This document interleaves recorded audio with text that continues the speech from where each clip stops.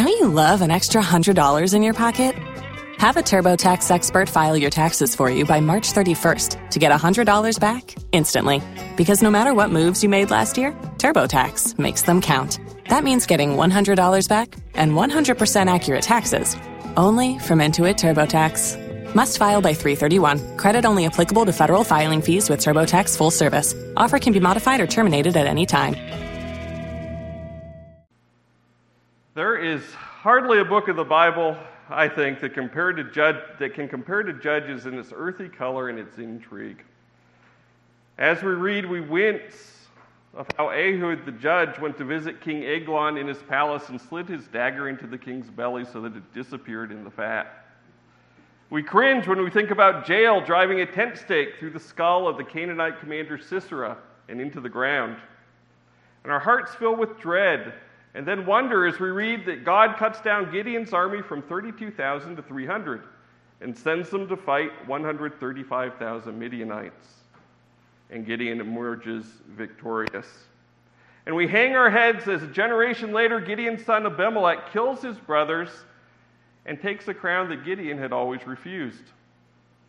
And perhaps your heart sinks with mine as Jephthah returns from battle and his daughter comes running out joyously to meet him. And he remembers the oath he had sworn to sacrifice the first thing that came to greet him.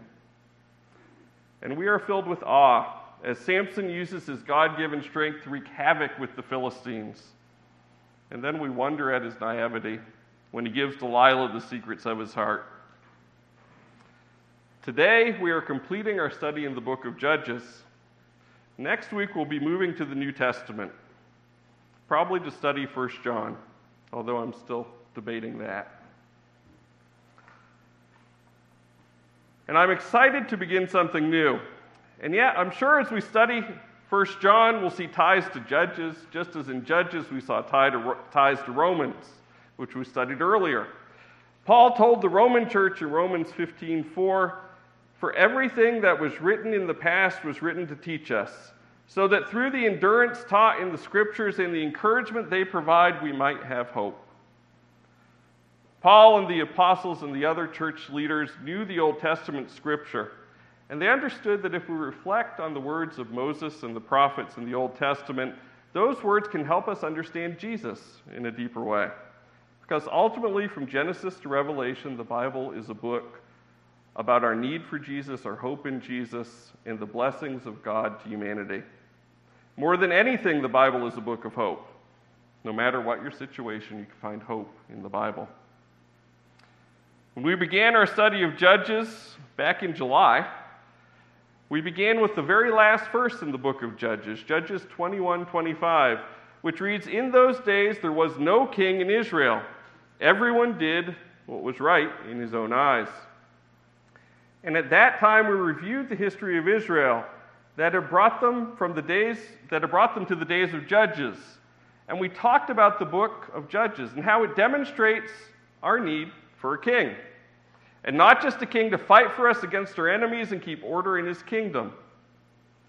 When God raised Ehud to defeat the Moabites, he ruled for 18 years. But when he died, the people once again did evil in the sight of the Lord. When God raised Barak, and he and Deborah defeated Jabin, the king of Canaan, they ruled for 20 years. But once again, the people did evil in the sight of the Lord. When God raised Gideon, he led Israel to victory over the Midianites. But when he died, Abimelech, his son, killed all but one of his 70 brothers and crowned himself king. Jephthah defeated the Ammonites and ruled for 7 years. Samson fought against the Philistines and served as a judge for 20 years. We have in Judges again and again seen this cycle of sin, bondage, deliverance, repentance, and back again with the slide into sin. Sometimes after a judge died, and sometimes soon after the judge was victorious over the enemy. This cycle repeats. In those days, everyone did what was right in his own eyes. Yes, God gave Israel judges to fight for them and sometimes lead them to righteousness.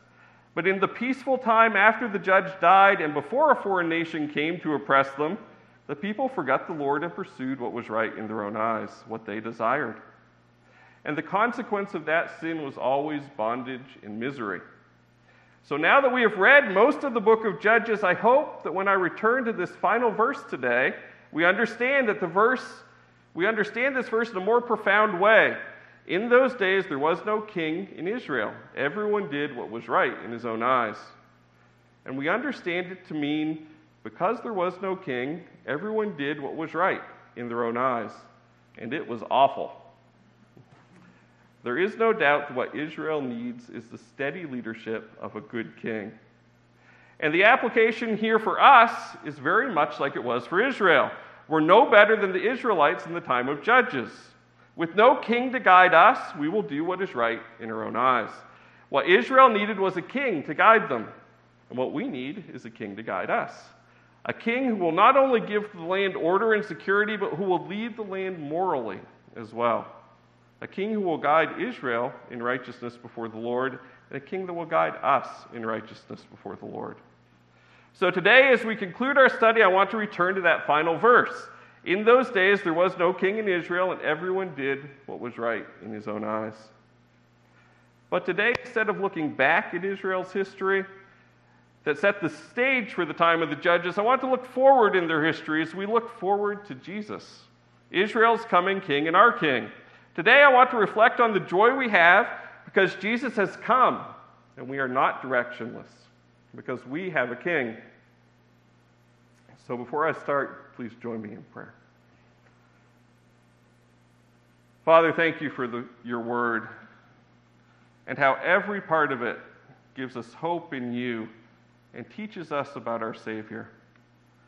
Please use these words in Judges to point us to Jesus. Fill our heart with your Spirit so that we can understand and interpret your word in new and special ways. Fill this place with your Spirit, I pray. In Jesus' name, amen. A proud young couple brought their newborn son to the pediatrician for his first checkup. And the doctor said, "You have a beautiful baby." Smiling, the mom said, "I bet you say that to all the moms." "No," the doctor replied, "just to those whose babies are really cute." So the mother thought about that and said, "Well, what do you tell the other parents?" The doctor said, "I tell them he looks just like you."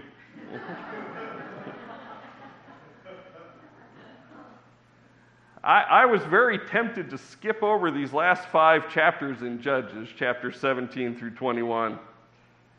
It is, I think, one of the roughest sections in the Bible. If you remember reading them before, you might agree with me. And if you are unfamiliar with these chapters or don't recall them, well, buckle up. Ultimately, I decided that if I did not spend at least some time with these chapters, eventually the lighting will be correct. If I did not spend at least some time with these chapters, we would miss exactly how bad a situation Israel was in at the end of Judges. And when we read out that they cried for a king in the book of Samuel, we might not understand just how desperate this nation was for steady leadership. And I didn't want to avoid this section because of its uncuteness. Because sometimes in these difficult sections, we can look and say, it looks just like me. But today, instead of reading all 5 chapters in their entirety, I'm going to summarize these 2 stories and allow you to read through them in their entirety later, or if you can multitask, you can turn to them now and follow along as I summarize. We're going to read Judges 17 through 21 today. In the previous chapter, we've read how leaders were raised to save Israel from a political situation that was caused by spiritual failures. And in these final 5 chapters of Judges, we read 2 stories of 2 separate Levite priests. And it gives us some insight into the spiritual situation in Israel that caused such political turmoil. Instead of leading the nation towards God, these Levites, who were the ordained religious leadership in Israel, had succumbed to the world. They too were doing what was right in their own eyes. They couldn't lead anyone to God because they had forgotten the way to God. And I think that one conclusion the author of Judges wants to leave us with is that a lot of the mess that the Israelite nation found themselves in could be laid right at the feet of the Levites in the failure of spiritual leadership. And I think that's a very frightening indictment. When the spiritual leaders of a nation begin to focus on the world and not God, this is what occurs. And I think as we look around the world today, it's hard not to find examples of this in our world. So our first story begins in chapter 17, when a man named Micah returns 1,100 pieces of silver to his mother. Now, he had stolen the money, and this was a lot of money at the time. But his mother had uttered a curse, something along the lines of, "Curse the person who took my money." So he doesn't return it because he feels bad, he returns it because he's afraid of the curse. And his mother is so surprised by his honesty in returning the silver that she gives him a blessing and dedicates a portion of the silver to the Lord. Micah uses the silver to cast an idol, and he enshrines the idol in his home with his other household gods, and he appoints one of his young sons as priest over the shrine. And there is so much wrong with these initial 6 verses.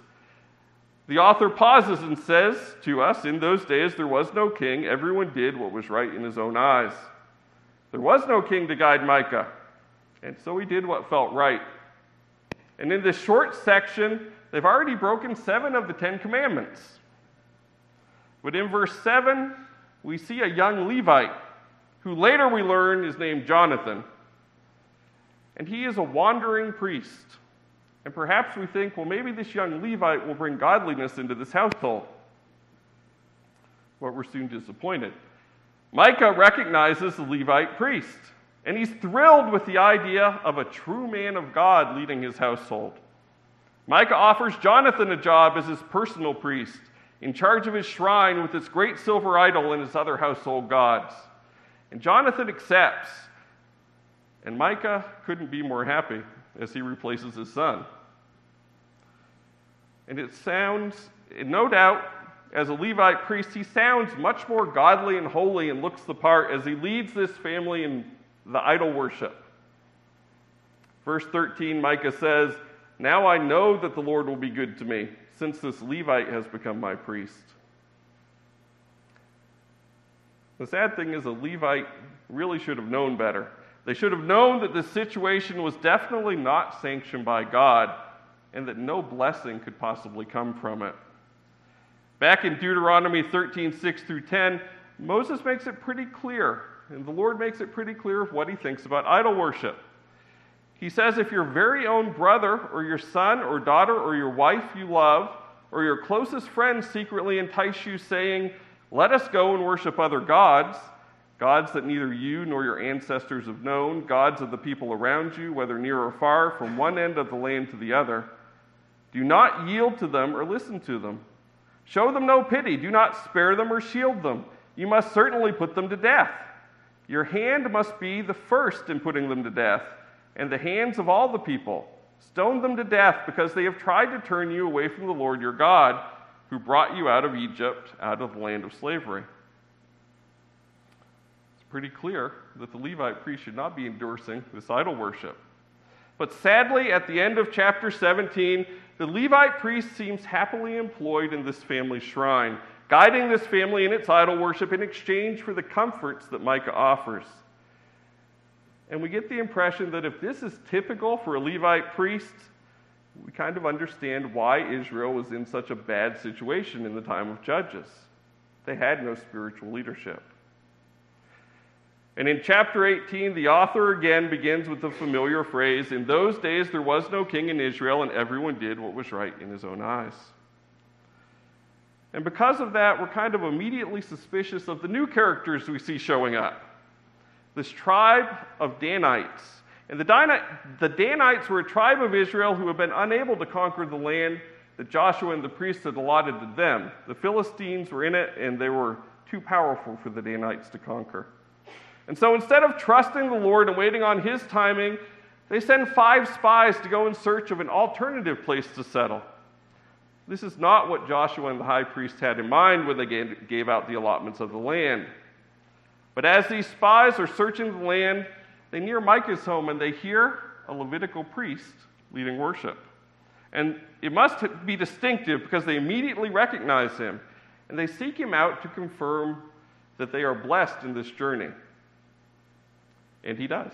He says, yes, you are blessed, very quickly. And the Danite spies continue on, and they find a peaceful, prosperous land that seems relatively unprotected. So they return to their tribe, and the news soon spreads, and 600 Danites and their families are on their way to conquer this land. And on their way, the 5 spies tell the army of the Levite they had seen in Micah's home. And the army makes a pit stop. And they begin to steal Micah's idol and all his household gods. Jonathan confronts them. The young Levite confronts them. And they answer him in verse 19. They say, be quiet, don't say a word. Come with us, be our father and priest. Isn't it better that you serve a tribe and a clan in Israel as a priest rather than just in one man's household? The priest, who is only living in Micah's household because it was a comfortable place to be, is really excited about this idea of the promotion. So he helps pack up the shrine, and they go on their way. And as we read, they do something unusual. They put the children and all their animals and possessions in front of the army, and the army pushes them onward. Kind of unusual, because usually you'd want your army in front and the possessions behind. But soon we find out why. They expect Micah to come after them. And he does in verse 23.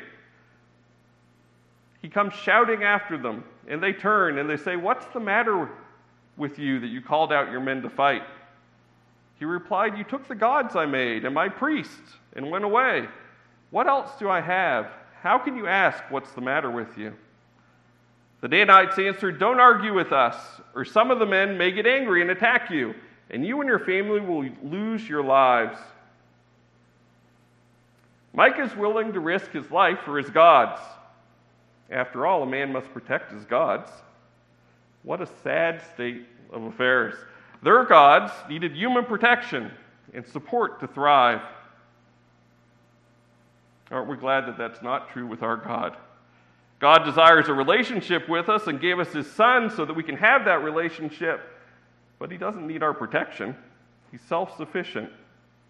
But not these idols of Micah. They need Micah to rescue them. Because unlike our God, their gods could be carried off. They seem less like gods than trophies or good luck charms. Micah is willing to defend his gods up to a point, but when Micah sees the size of the Danite army, he decides that these gods might not be worth his life, so he turns around and heads home. And the Danites do go on to the land that they had found, and they conquer it, and they establish a city and name it Dan. Jonathan, the young Levite, sets up the idol, and his family, from then on, leads the Danite nation, the Danite tribe, into idol worship.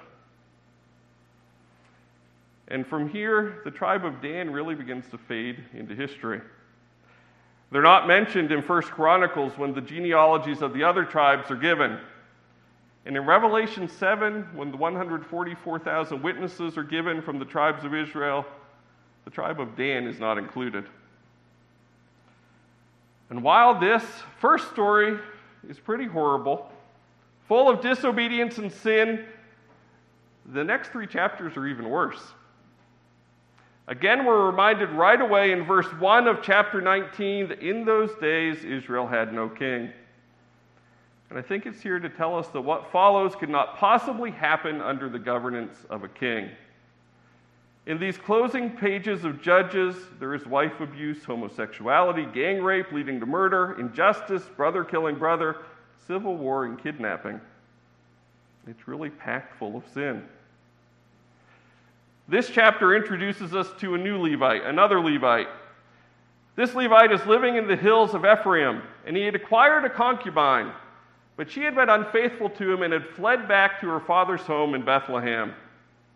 So after about 4 months, the Levite went with his servant and a couple of donkeys to get his wife back. And the father-in-law is thrilled to see the priest, and he's eager to see the couple reconcile. So he throws feasts, and they are there feasting for several days, unable to get away from the man's hospitality. But finally, they begin their journey home kind of late in the afternoon. They come across the city, Jebus, which is Jerusalem, but at the time was in control of the Jebusites, a foreign nation. The Levite servant wants to stop there for the night, But the Levite doesn't feel good about staying in the city controlled by a foreign nation. He doesn't feel safe about it. So they press on to an Israelite city, and they arrive at the Benjamite city Gibeah late in the evening when the sun was setting. And they go to the city square, because that's where you go when you're travelers. You expect someone to see you in the city square and offer you hospitality for the night. But none of the Benjamites offer this priest from the hills of Ephraim hospitality. It's not until a farmer, an Ephraimite farmer, comes in from his fields late at night and sees this man and his wife and his servant sitting there that he takes them in. He seems eager to get them out of the city square. He says, "You are welcome at my house. Let me supply whatever you need, only don't spend the night in the square." And what follows is a scene reminiscent of when the angels visit Lot in the city of Sodom, just before God destroyed the city with fire from heaven because of its wickedness.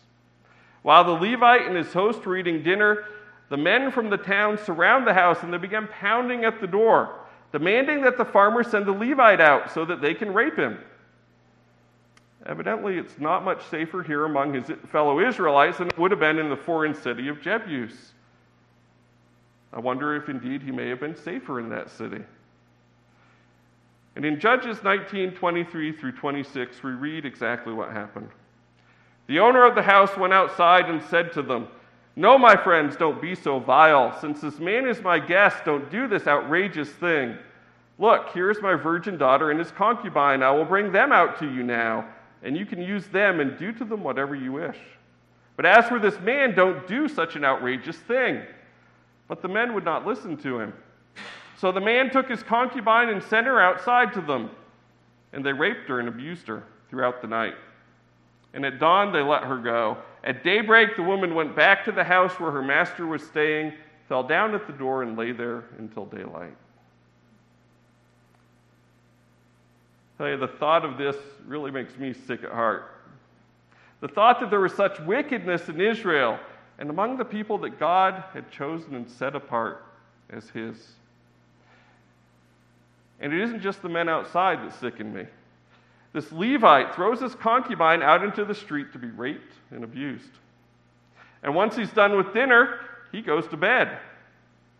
I don't think we could paint a more powerful picture or make a more powerful point here that Israel was in desperate shape.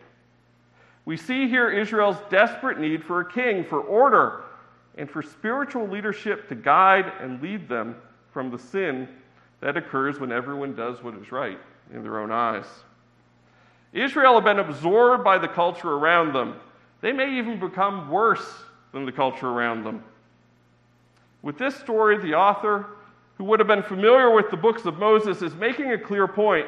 Israel at the time of the Judges was as bad as Sodom and Gomorrah at the time of Abraham. Centuries later, when the prophet Hosea needed an example of wickedness, he didn't use Sodom or Gomorrah. He used the city Gibeah, the men in the town of Gibeah. So when we return to this awful account in 19:27 through 28, we read about the Levite's reaction. It says, when her master got up in the morning, he opened the door of the house and stepped out to continue on his way. There lay his concubine, fallen in the doorway of the house, with her hands on the threshold. He said to her, "Get up, let's go." But there was no answer. Then the man put her on his donkey and set out for home. When I read this, I hope that perhaps the author is simplifying this account, and that's why it sounds so heartless and cold. But I'm not convinced of that. Because when he gets home, he cuts up the concubine into 12 pieces and sends a piece to each tribe of Israel. He's motivated to get justice against the men of Gibeah. And we read in verse 30, everyone who saw it said to one another, "Such a thing has never been seen or done, not since the day the Israelites came out of Egypt. Just imagine, we must do something, so speak up." And that ends chapter 19. And I think that's one of the more awful chapters in the Bible to read. But in chapter 20, it does give us a feel of just how bad things were in Israel in the time of the Judges. In chapter 20, the tribes of Israel gather to hear the account of the Levite. And then they prepare to make war and destroy the city of Gibeah. They want to rid the land of this evil. And it's an encouraging response to this dreadful crime.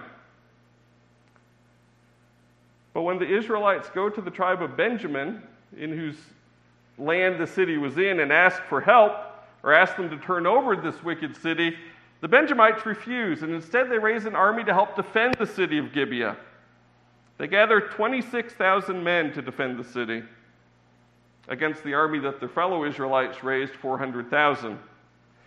And while this civil war is not ideal, the tribes cannot allow this evil to remain and pollute the land.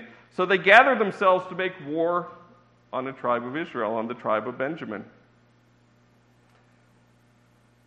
Paul later writes to the Corinthian church in 1 Corinthians 5 to encourage them to take action against sinful perversion that they were allowing in their midst. He tells them a little yeast leavens the whole bunch of dough. We are all sinners, but when sin is continual and habitual, and there is not an acknowledgement of it and a willingness to repent for the sin, it must be dealt with before it poisons the entire church body. Or in this case, this city poisons the entire land.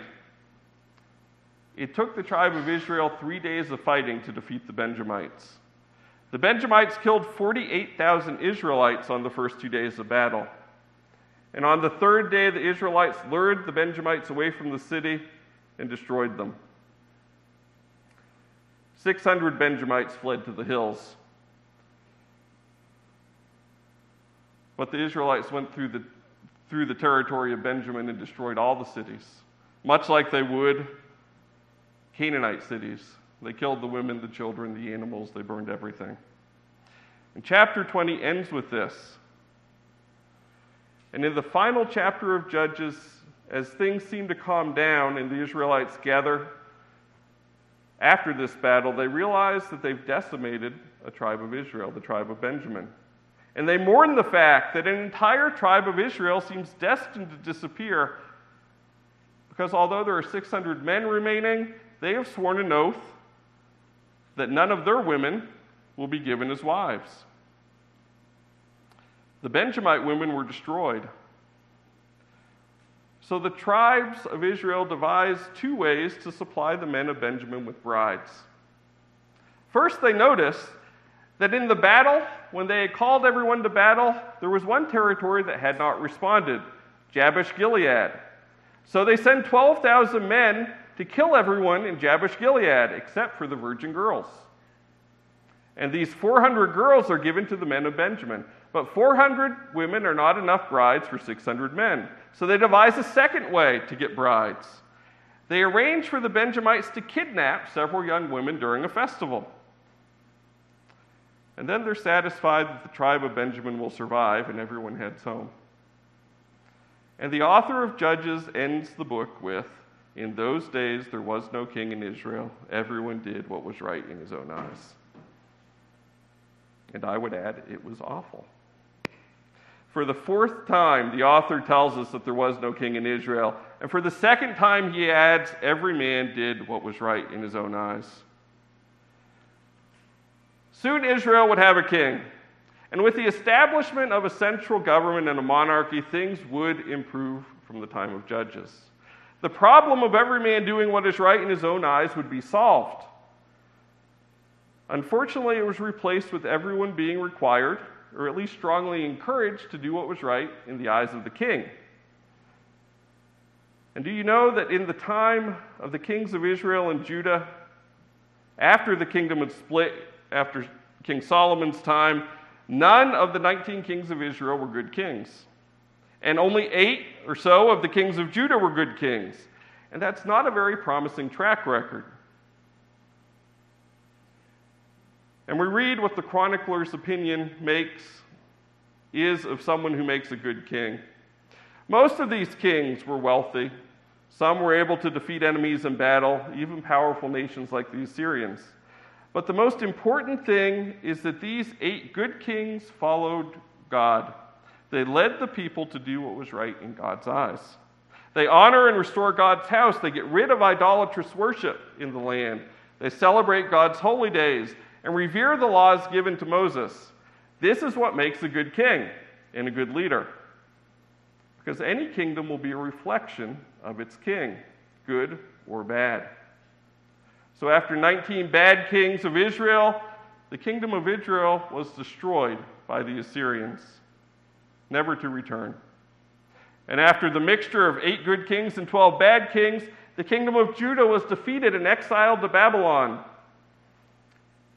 But later Judah returned, but they were never again led by a king. They were led by priests until they were conquered by Greece and later by Rome. So earthly kings were never enough to bring peace to this land, because their earthly kingdoms could only be a reflection of an imperfect man who was on the throne. So while the author of Judges was writing to the fellow Israelites to promote a budding monarchy in the land, when we read in Judges that there was no king and everyone did what was right in his own eyes, we as Gentiles in a land far from Israel look for a new kingdom with a new type of king who can give us peace and lead us to righteousness. And when Jesus began to preach, his message echoed John the Baptist's message. He said, "Repent, for the kingdom of heaven has come near." Jesus is our king, and he has begun to establish his kingdom in each of his followers. And we demonstrate that we are part of his kingdom with our repentance. And Jesus' kingdom, like any king, is a reflection of himself. And that's why Jesus began his ministry with a call to repentance. Repentance means to turn from your sin and your pride and to turn to our King and our God. In the time of the Judges, there was no king. Everyone did what was right in their own eyes, and it was awful. Isn't it good news that we have a king? A king who has a kingdom that reflects his glory and his righteousness. So when we accept Jesus as king and become part of his kingdom, we repent from doing what is right in our own eyes and seek to do what was right in the eyes of our king. And when we become part of his kingdom, our allegiances will change. If Christ is our chosen king, we must submit to his authority. Our king deserves our honor, our loyalty, and our obedience. We must put ourselves under his authority and his power. Whatever he says, we determine to do. And if we are in his kingdom, we must seek to do the will of the king. Matthew 7:21 says, "Not everyone who says to me, 'Lord, Lord,' will enter the kingdom of heaven, but only the one who does the will of my Father who is in heaven." So when we become part of his kingdom, our allegiances must change. And when we accept Jesus as our king and become part of his kingdom, our expectations will change. One of the difficulties people have with the idea of the kingdom of heaven is that it doesn't appear to be in place yet. We have expectations of security and comfort in this world that don't always materialize. The world seems to grow farther and farther away from God as a result. As a result, it's easier to live for the here and now, to live for what is right in our own eyes, as if this present life is all that matters. But the hope of Christ's kingdom is that there is far more to life than this life. And once we begin to understand the glory of his coming kingdom, the here and now will matter less and less. Our hope as followers of Christ is not in this world, but it's in our King's coming kingdom. Matthew 13:44 says, "The kingdom of heaven is like a treasure hidden in a field. When a man found it, he hid it again, and then in his joy he went and sold all he had and bought the field." When we accept Jesus and learn of his kingdom, the world matters less and less, and his kingdom matters more and more. And when we accept Jesus as our king and become part of his kingdom, our values will change. Our culture values achievement, success, independence, and image. But the values of the kingdom of heaven reflect what matters to our king. So what values matter to our king? Jesus described a number of his values in Matthew 5:3-10. He says, "Blessed are the poor in spirit, for theirs is the kingdom of heaven. Blessed are those who mourn, for they will be comforted. Blessed are the meek, for they will inherit the earth. Blessed are those who hunger and thirst for righteousness, for they will be filled. Blessed are the merciful, for they will be shown mercy. Blessed are the pure in heart, for they will see God. Blessed are the peacemakers, for they will be called children of God. Blessed are those who are persecuted because of righteousness, for theirs is the kingdom of heaven. Citizens of Christ's kingdom must adopt the king's values and make choices that reflect those values in our jobs, in our families, and in our community. When we accept Jesus as our king and become part of his kingdom, our priorities will also change. Our priorities will reflect those values. And what we prioritize is where we will spend our time and our money. Matthew 6:31 through 33 say, "Don't worry, saying, 'What shall we eat?' or 'What shall we drink?' or 'What shall we wear?' For the pagans run after these things. And your heavenly Father knows that you need them. But seek first his kingdom and his righteousness, and all these things will be given to you as well." Jesus did not demean the value of work or diminish our need for material goods, but our priorities should reflect his values: humility, mercy, seeking peace, hungering for righteousness, and purity of heart. Jesus challenged us to put his kingdom above the world by bringing the values of his kingdom into our day-to-day lives. Most of the prophets in the Old Testament focus on Israel, but the prophet Daniel prophesied the coming of great kings and empires that would shape the entire world. And each of these great kingdoms continued to give way to lesser kingdoms.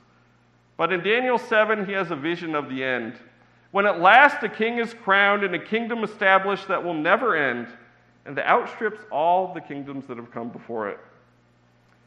He says in Daniel 7:13 and 14, "In my vision at night I looked, and there before me was one like a son of man coming with the clouds of heaven.